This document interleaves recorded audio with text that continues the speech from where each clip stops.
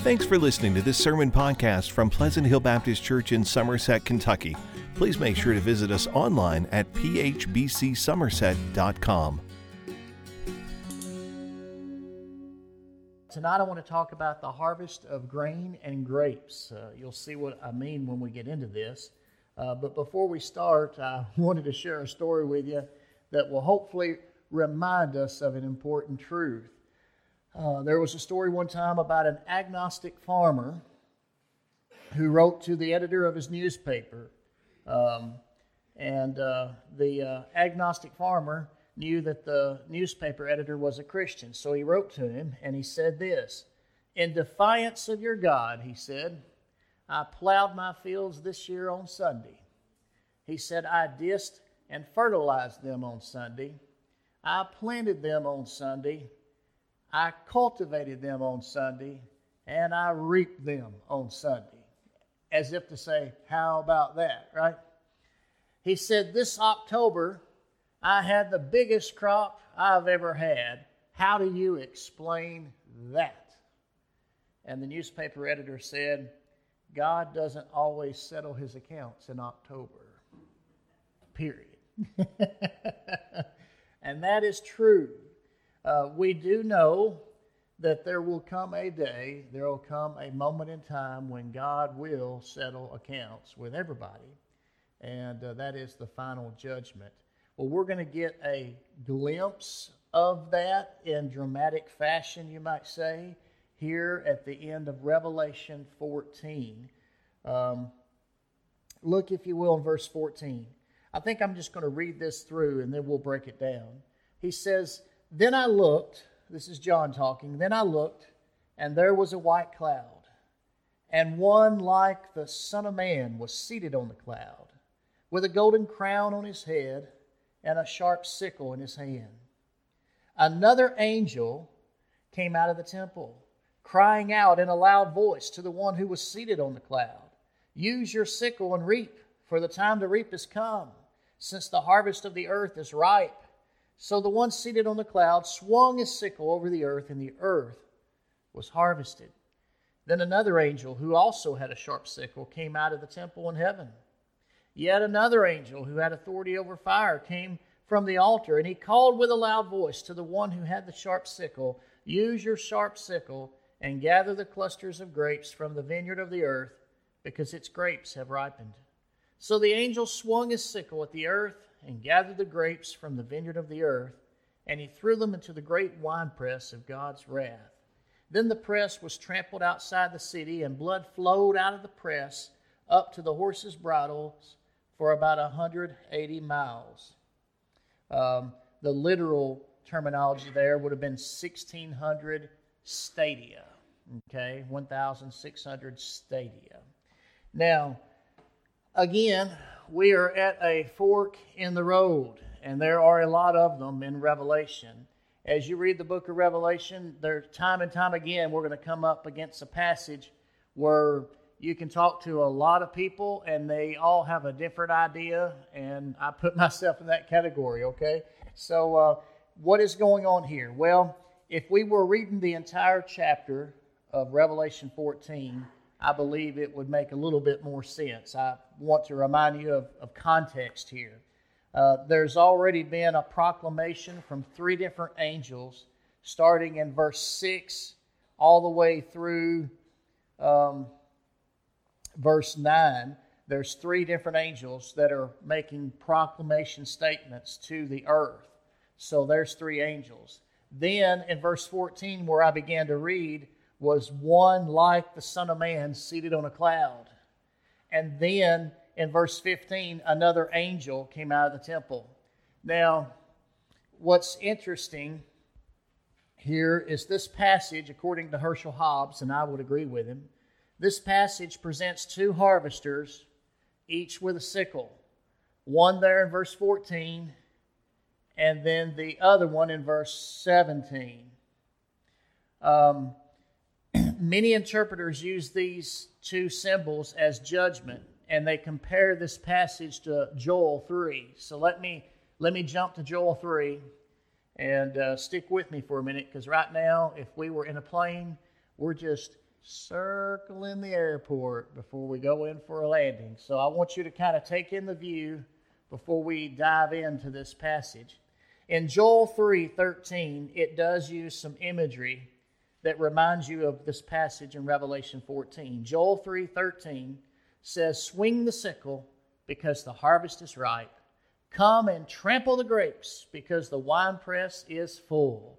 The wine vats overflow, because the wickedness of the nations is extreme."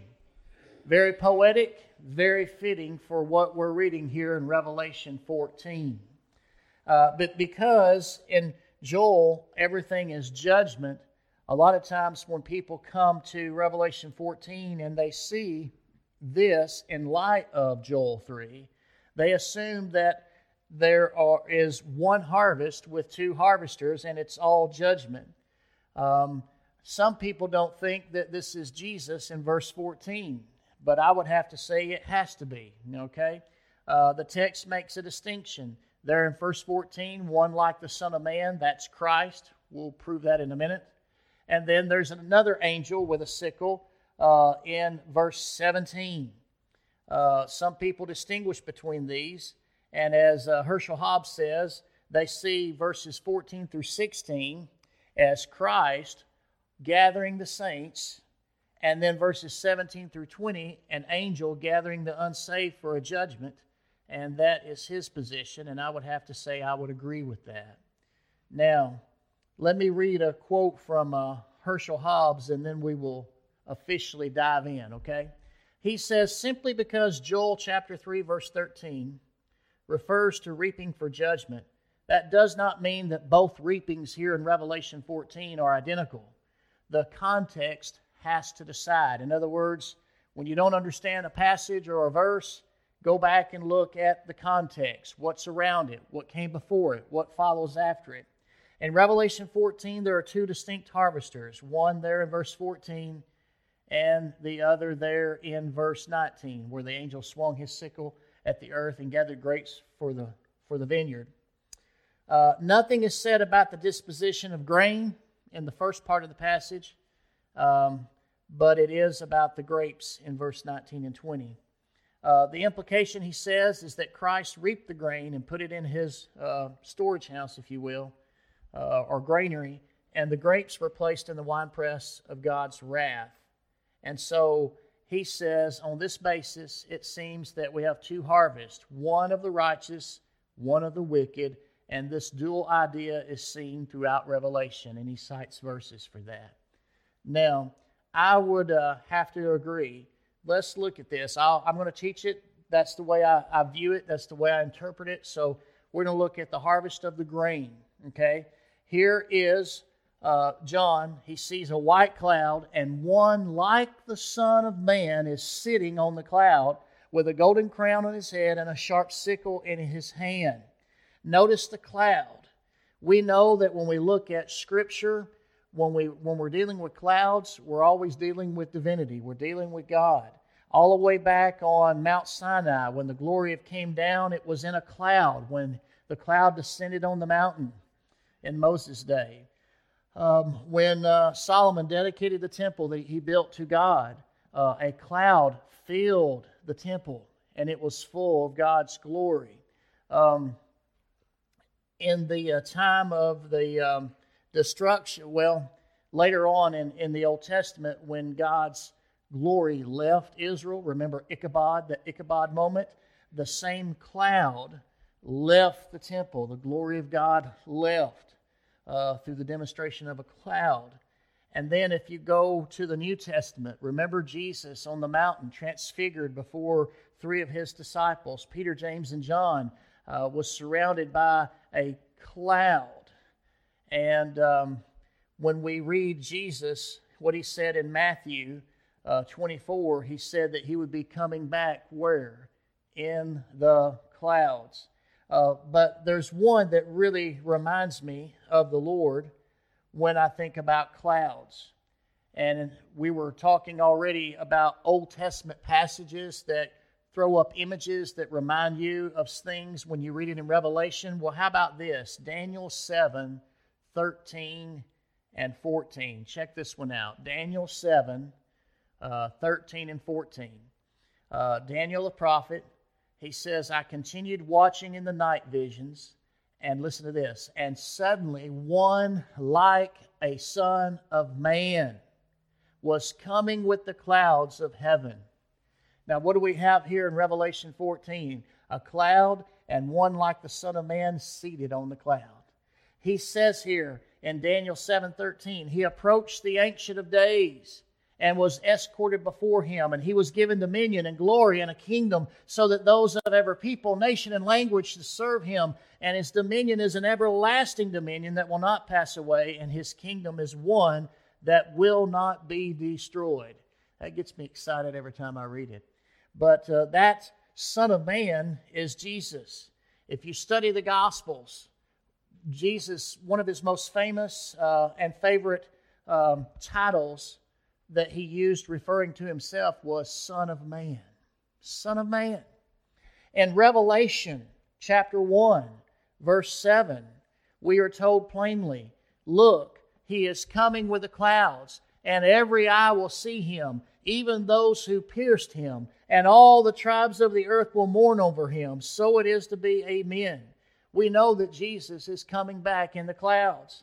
Later on in that same chapter, Revelation 1, verse 12, John hears a voice, and he turns to see who it is.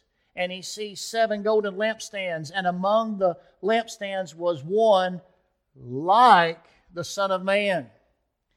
Not only here is Jesus called the Son of Man, but we have the same exact phrase, like the Son of Man.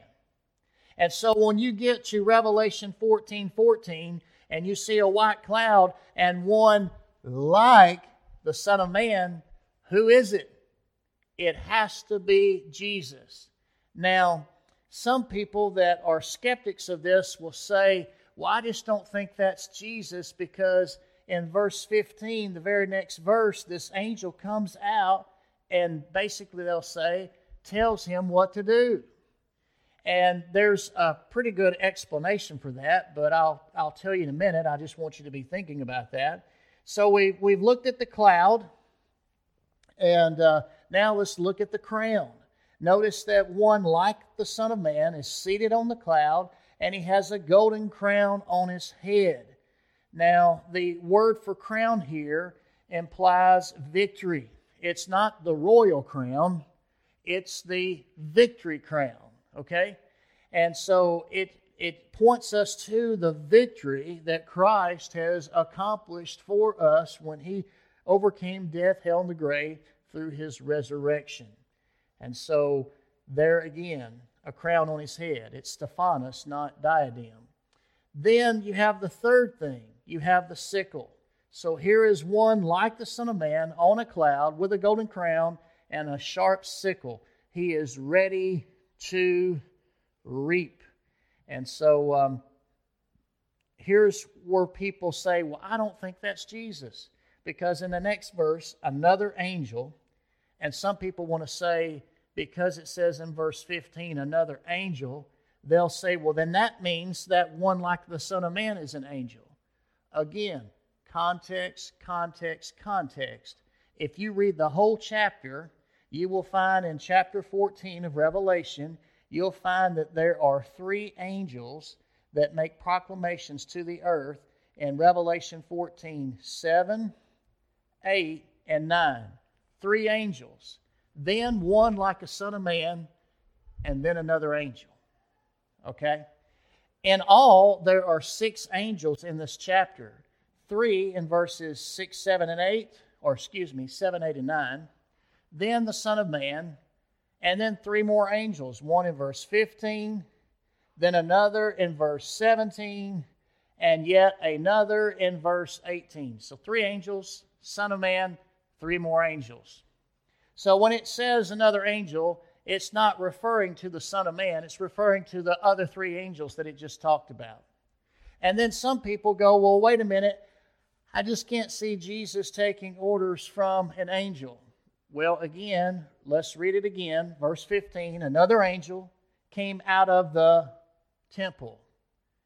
The temple represents where God dwells, right? When we're on earth, we always think about, God built that temple in Jerusalem years ago under Solomon, and he says, this is where my name is going to dwell. And so ever since then, we kind of associate in our minds that, a temple is where God dwells. Well, this isn't an earthly temple. This is the heavenly temple.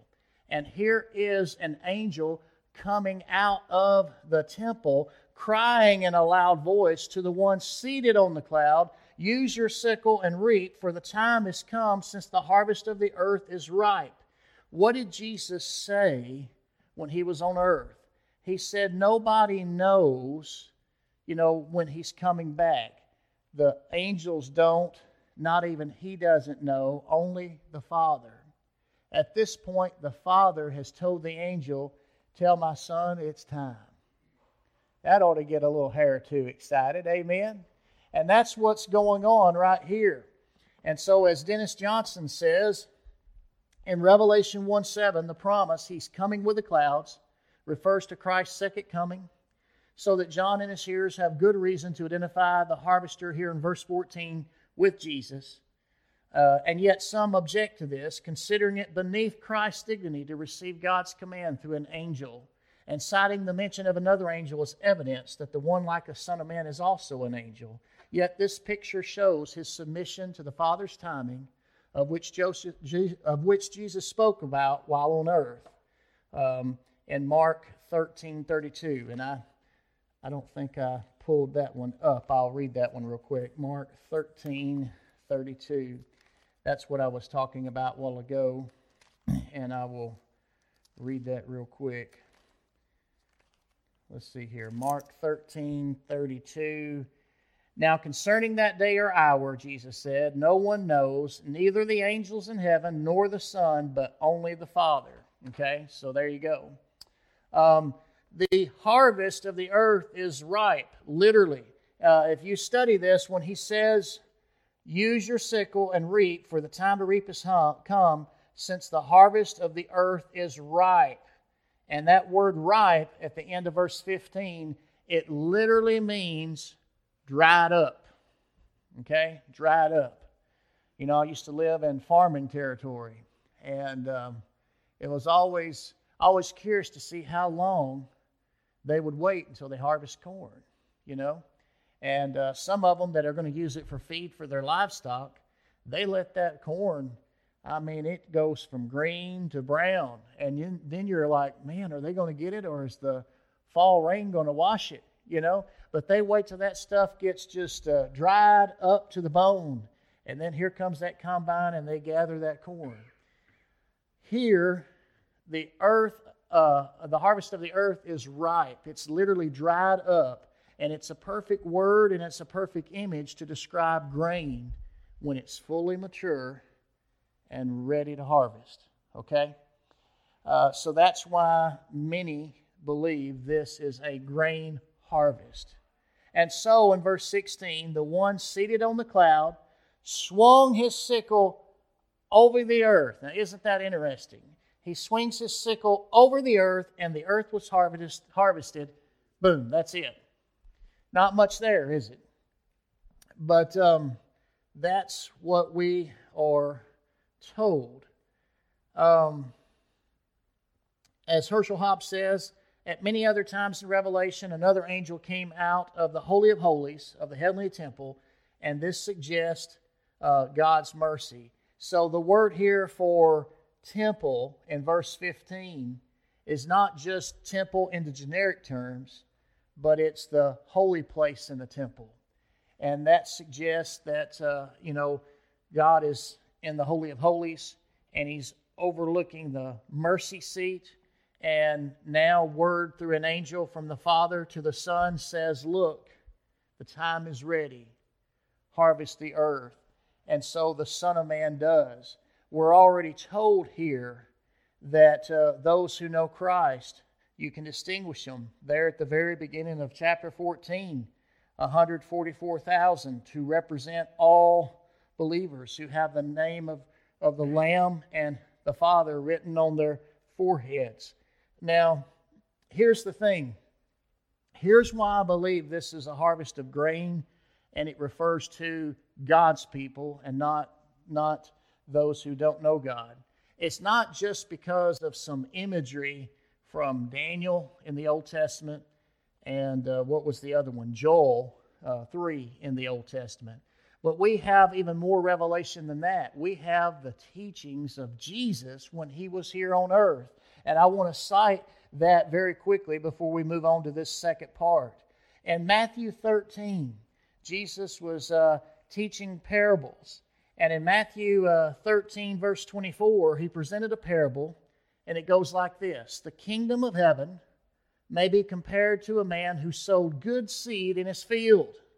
But while people were sleeping, his enemy came, sowed weeds among the wheat, and left. And when the plant sprouted and produced grain, then the weeds also appeared. So the landowner's servants came to him, and they said, Master, didn't you sow good seed in your field? Then where did the weeds come from? An enemy did this, he told them.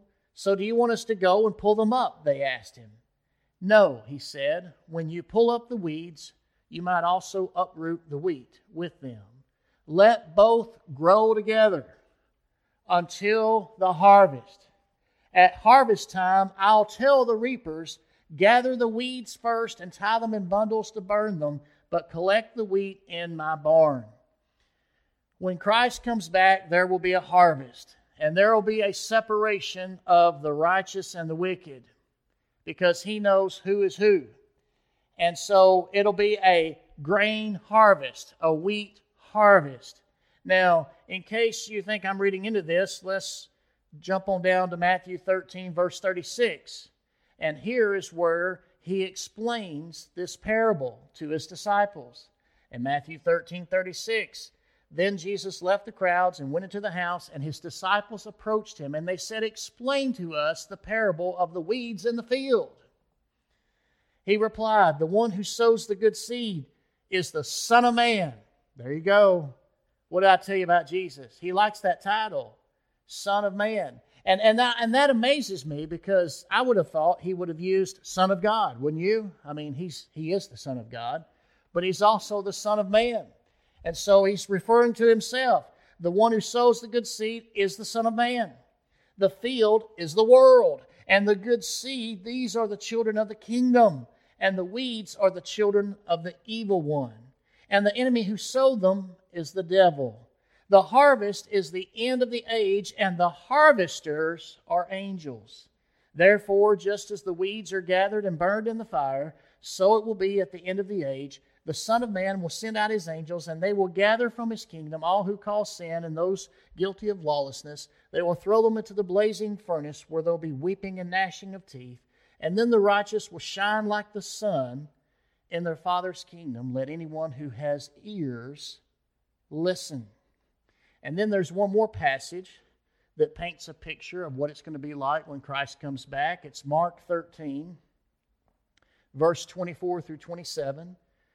Jesus says, But in those days, after that tribulation, the sun will be darkened, and the moon will not shed its light. The stars will be falling from the sky, and the powers in the heavens will be shaken.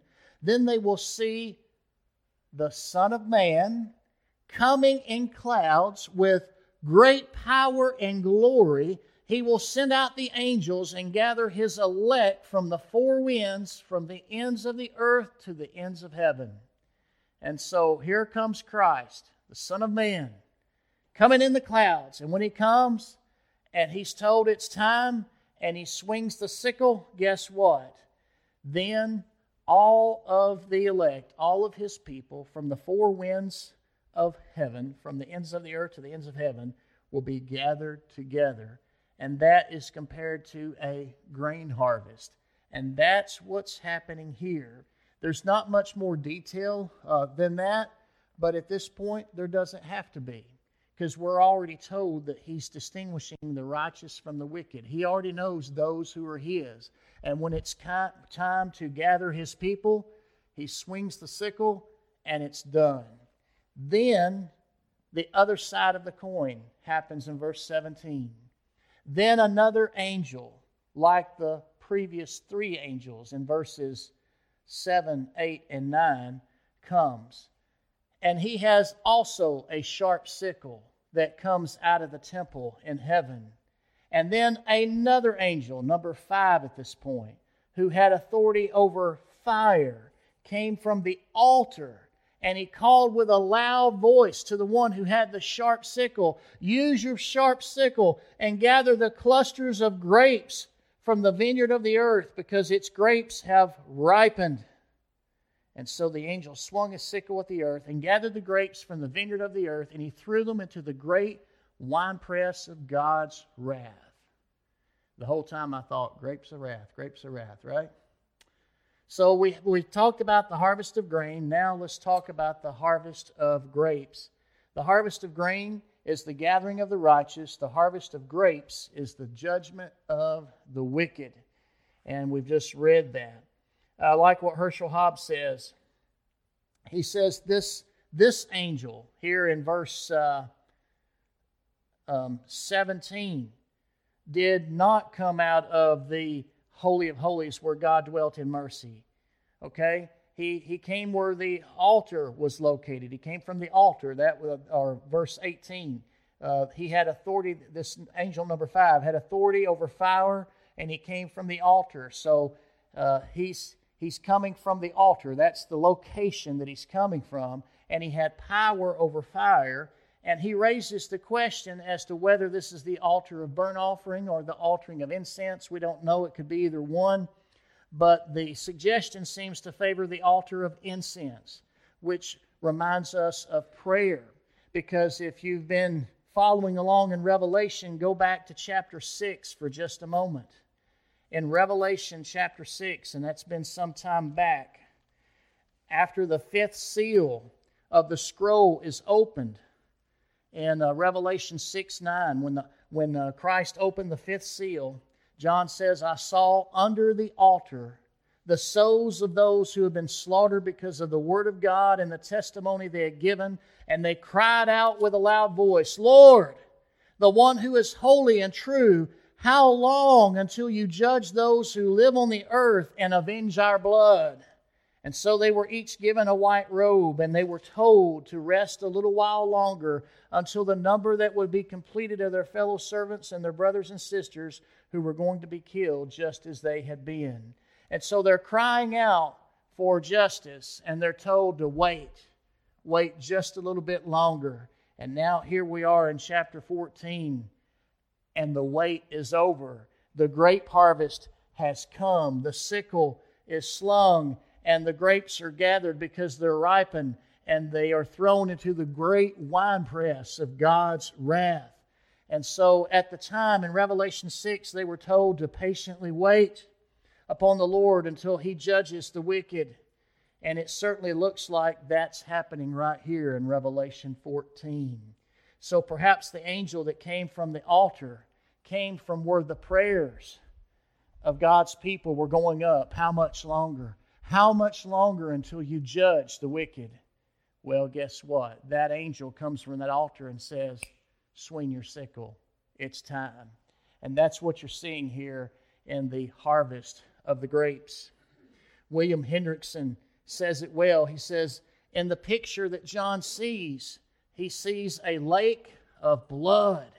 And it's so deep that horses can swim in it. Notice what it says, that the press was trampled outside the city, of the winepress that is, in verse 20, and blood flowed out of the press up to the horses' bridles. We're talking, what, Reese? About up to here? I mean, that's pretty deep. You and I can swim in that. And it's for about 180 miles. So it's a lake of blood. It's so deep that horses can swim in it. And it spreads out in all directions to the extent of, the literal term here was 1,600 stadia. And depending on your English Bibles, some will say about 180 miles, some will say about 200 miles, but roughly about that amount of distance. Now remember, there's different ways of looking at that. Remember that 4 is the number of the universe, this is the judgment of the wicked. 10 is the number of completeness. So some say that 1600, which is 4 times 4, 10 times 10, would seem to indicate that this is a complete judgment, which certainly it is. I mean, already Christ has swung his sickle and harvested the righteous from the earth. And so now here are the grapes from the vineyard of the earth that are thrown into the great winepress of God's wrath. So this is a complete judgment worldwide. Hobbes says the forces of evil may shed rivers of the blood of the saints on earth, but in the end, the situation will be reversed. And that's what you see here. All of these people who don't know the Lord, and their demise is pictured as grapes that are being trampled in a winepress, and they release their juice, and then it says blood is everywhere. I know that's gory, I know, but that's what it says. G.K. Beale says the spreading of blood for a distance of about 200 miles from the city corresponds with about the length of Palestine, measured from Tyre to the border of Egypt. So in other words, if you were to measure the Holy Land from top to bottom, about as long as it is about the same distance, not to the mile, but roughly speaking, as this is. So the idea is that everywhere they would have walked, they would have seen the results of judgment. Blood is everywhere. Everyone has been judged. It's a worldwide judgment. Now, let's kind of wrap this up and let's think about what this means for a minute. I like this one quote here from Dennis Johnson. He says, "The end of history, therefore, will bring not only a great grain harvest at the saving sweep of Christ's sickle to gather his faithful followers, but also a great grape harvest as Christ's enemies are gathered to be crushed in the winepress of God's wrath." So my handle for you tonight is this. Here's my thought, and it's just really one thought. Consider the implications of the final judgment. Consider the implications of the final judgment. Now, this is how we broke down this part of Revelation 14, but what I want to say to you is the truth of it, that there will be a judgment of the righteous and the wicked. That shouldn't be strange to our ears. I want to give you a few verses. If you want to jot these down, you can, but I'm going to give you a few verses here, one from the Old Testament and a few from the New Testament, that emphasize the reality how God will separate the righteous from the wicked, and there will be a final judgment.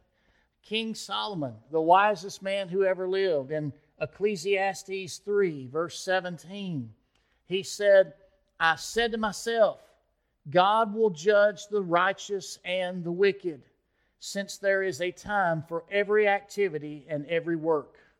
Now that comes from Ecclesiastes 3, where there's a time to be born and a time to die, and there's a time to do this and there's a time to do that. There's a time for everything. There's also a time for judgment, okay?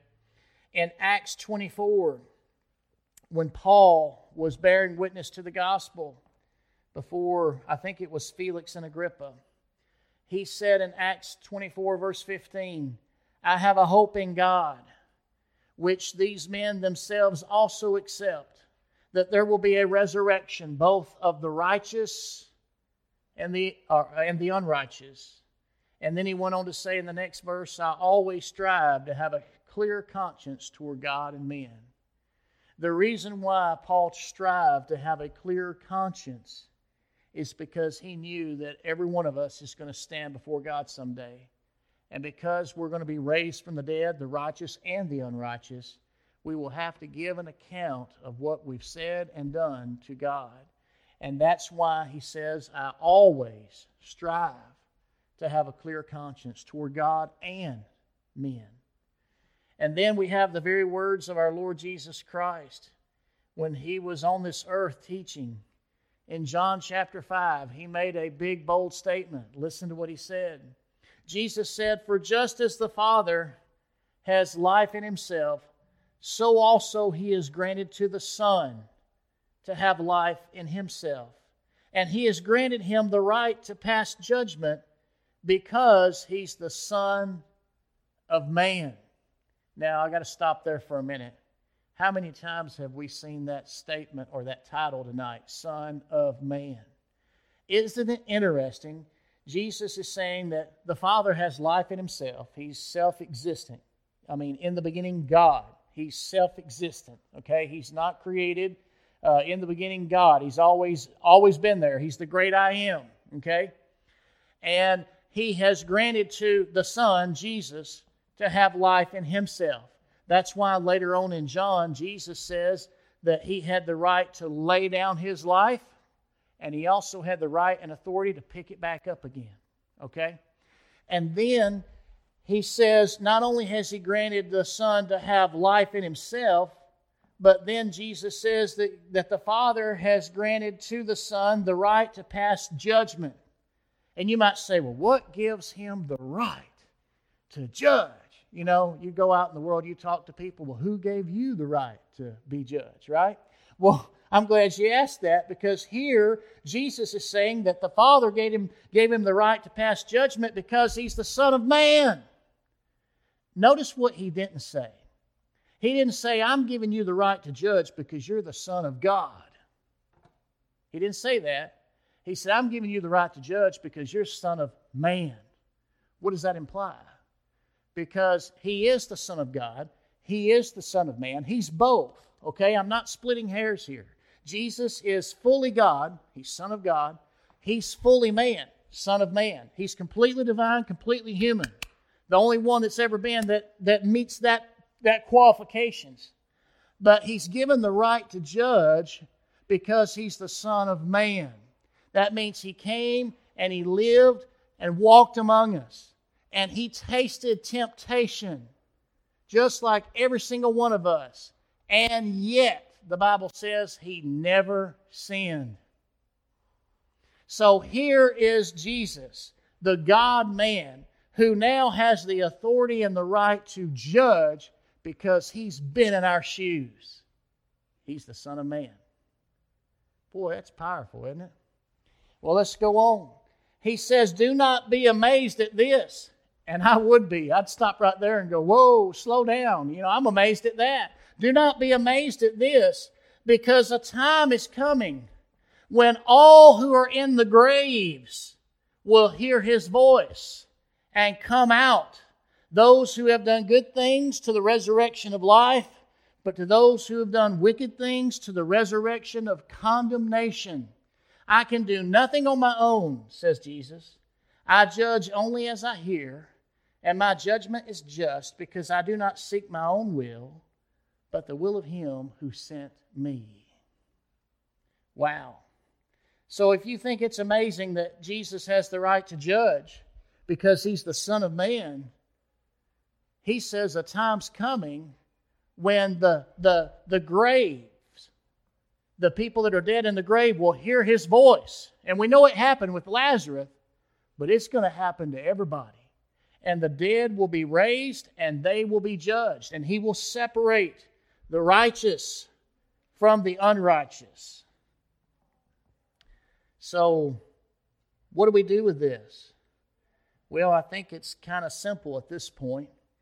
My big question is, are you prepared? Now, let me tell a quick story on that. I didn't ask if you're ready. I said, are you prepared? I had a guy named Noah years ago, Herman, and he and I were talking one day, and he says, he says, I'm prepared, but I'm not ready.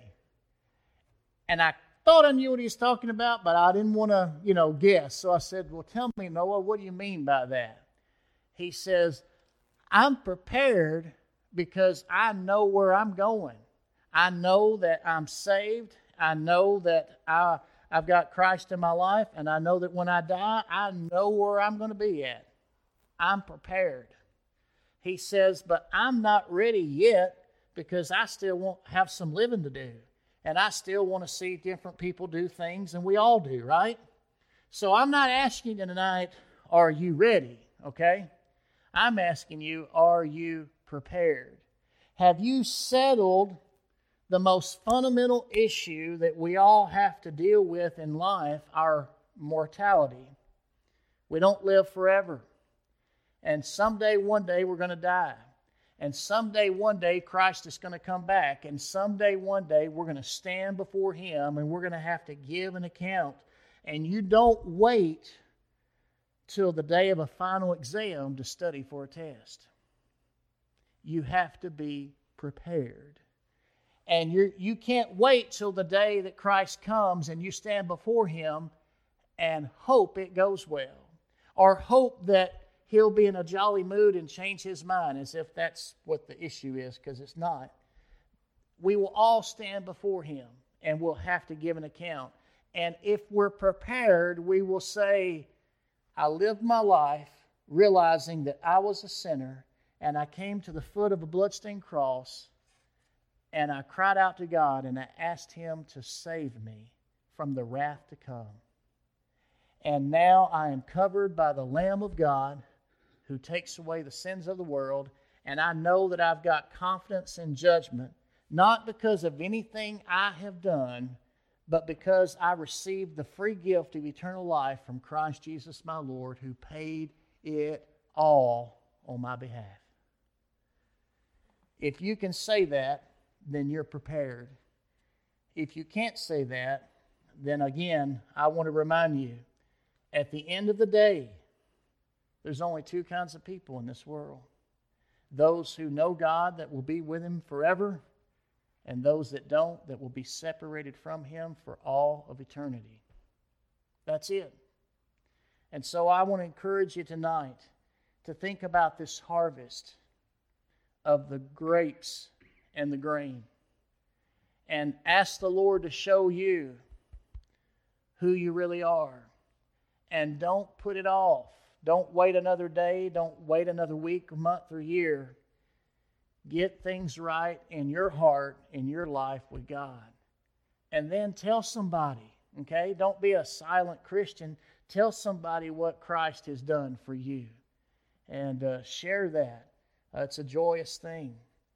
Well, let's all pray for just a moment. Father, we come before you tonight. Thank you for this time in your word. Thank you, Lord, for reminding us of the harvest that's coming. That one day, when you appear in the skies, you will gather the righteous and you will judge the wicked. There'll be a separation between the two. And Father, I pray that all of us will search our hearts and seek you and make sure that we're prepared for that day. Lord, I pray that we'll find that the only hope we have is in you. In Jesus' name I pray. Amen.